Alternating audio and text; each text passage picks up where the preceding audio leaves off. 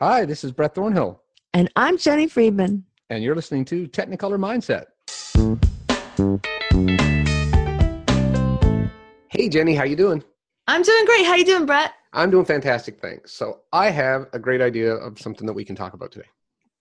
Oh, all right. Well, I'm eager to jump right in. let's just, yeah. Welcome, everybody. But I'm eager to jump right in. Yeah. So a couple of weeks ago, I was talking to a client of mine, and we were talking about reframing things and moving forward and making changes. And, I talk about Brett 2.0 and that sort of thing, right?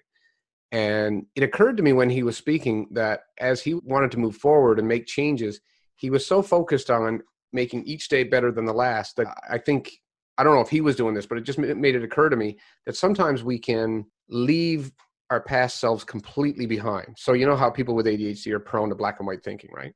So yeah, I get the idea of wanting to leave a lot of your past assumptions behind and beliefs behind and all that. And I'm a big proponent of that. That's why I use the whole idea of Brett 2.0, because I think I changed after my diagnosis and all the changes that came after. But I think you have to be careful not to throw the baby out with the bathwater, because there's also a lot of really great stuff that happened before Brett 2.0, for example. And I think what I realize is that, yeah, I'm happier where I am now. The changes I've made have been good changes, and I'm pleased with those changes, and I wouldn't want to go back to the way things were. But the man I am now is standing on the shoulders of the man that I was. I got there through the trials and the tribulations and stuff. There's a lot of great stuff, first of all, that happened, and I don't want to throw that out. And Right. there's also some stuff that wasn't so great, but it taught me a lot of really valuable lessons. So I don't want to forget that entirely. I guess it got me kind of thinking about the idea of starting new, and how when you start new, while that's great, you have to be careful that you don't completely abandon what you were and who you were. Does that make sense to you? What do you think of that? I do think that people get very into change and it's exciting and it's new. So you're doing different things. And I can see mentally wanting to dismiss no, that's the old me. I want to be the new me. Right. Like that. Yeah, Yeah. and kind of dismissing the old me, and therefore not acknowledging the old you, not Mm-hmm. acknowledging the accomplishments that you made. I mean, there's a coaching exercise, you and I are both familiar with it, where you make a list. You go back to when you were a child and you make a list of the accomplishments that you've had and the things that really meant a lot to you. You know, Magic moments on the right mountain. on, you got it, exactly. And the idea is that you just acknowledge all of these things you've done in your past, because a lot of people with ADHD tend to think that they're not good at anything, or they can't accomplish anything, or they haven't accomplished anything.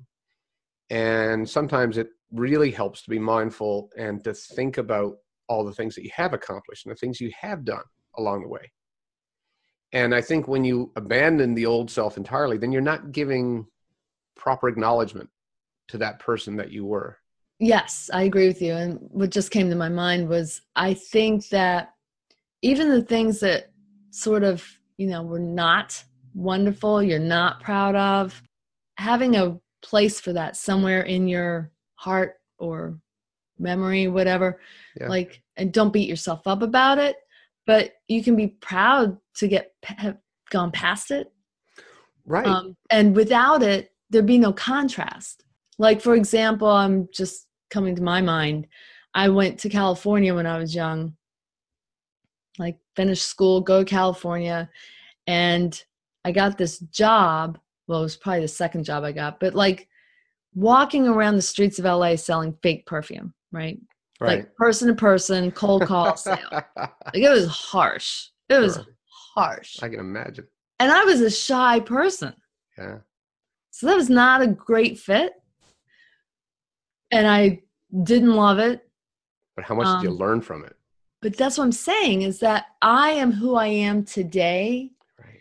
because I went through that experience and I learned how to just look at people as potential other people like me. I mean, and there's a lot of good that came out of that. Mm-hmm. Instead of being so afraid of everybody and afraid of my own shadow and meek, and like you would never think I was shy, right? No, not now, obviously. But if I just said, no, no, no, that's the old me, I was never shy, I am always like this, then there's no measurement to like go back and there's no Yeah. contrast. There's no way I could feel the pride I feel about having changed. Right. And I enjoy who I am more now because of the contrast. Yeah. And I didn't think it would be good to just throw old Jenny away. I mean, that's not, I don't know, it doesn't sound healthy. Yeah. I mean, I guess, again, not to overuse it, but there would be no Brett 2.0 without Brett 1.0, right? Right. So Right. that's the thing. And I always say to people, one of the benefits and advantages of being diagnosed later in life is that I have a very clear distinction between me before my diagnosis and me after my diagnosis, with the insight that I gained afterwards and the things I learned about myself and the way my brain works and all that sort of thing. And I know what life was like before, so I can appreciate what things are like now and how I think about things now, and how I've learned to reframe and think about what I'm thinking about and all that kind of thing. But I wouldn't appreciate that if I couldn't contrast it with the old me. No, absolutely not. Not only that, but let's not forget that it's the mistakes that teach us the lessons in a lot of cases. And so sometimes embracing those mistakes as just rungs on the ladder that got you to where you are. You don't have to appreciate them for wishing they were there again, or being long for ashamed of them, them. or even being ashamed of them. Exactly. Yeah. Some of my old scars, I wear them with pride. I mean, because I got through them, to your point. Do you And think that your client feels shame about his old self? no, I don't think so at all. I just think he was so focused on being forward thinking and forward looking that I think we tend to, sometimes we talk about it all the time, we don't think about what we're thinking about. So you get up every day and you go and you do your thing and you're moving forward and chugga, chugga, chugga, right? And sometimes it pays to not look back in terms of living backwards and looking backwards. That's like not it. reflection. But the reflection is great. I considered myself a pretty decent manager of people. I learned as much about management and how to manage people from the people who were really not very good at it as I did from the people who were fantastic at it. Yes, true. Right. I mean, there are two ways you can learn something, right? You can learn how to do something, or you can learn how to not do something. Right.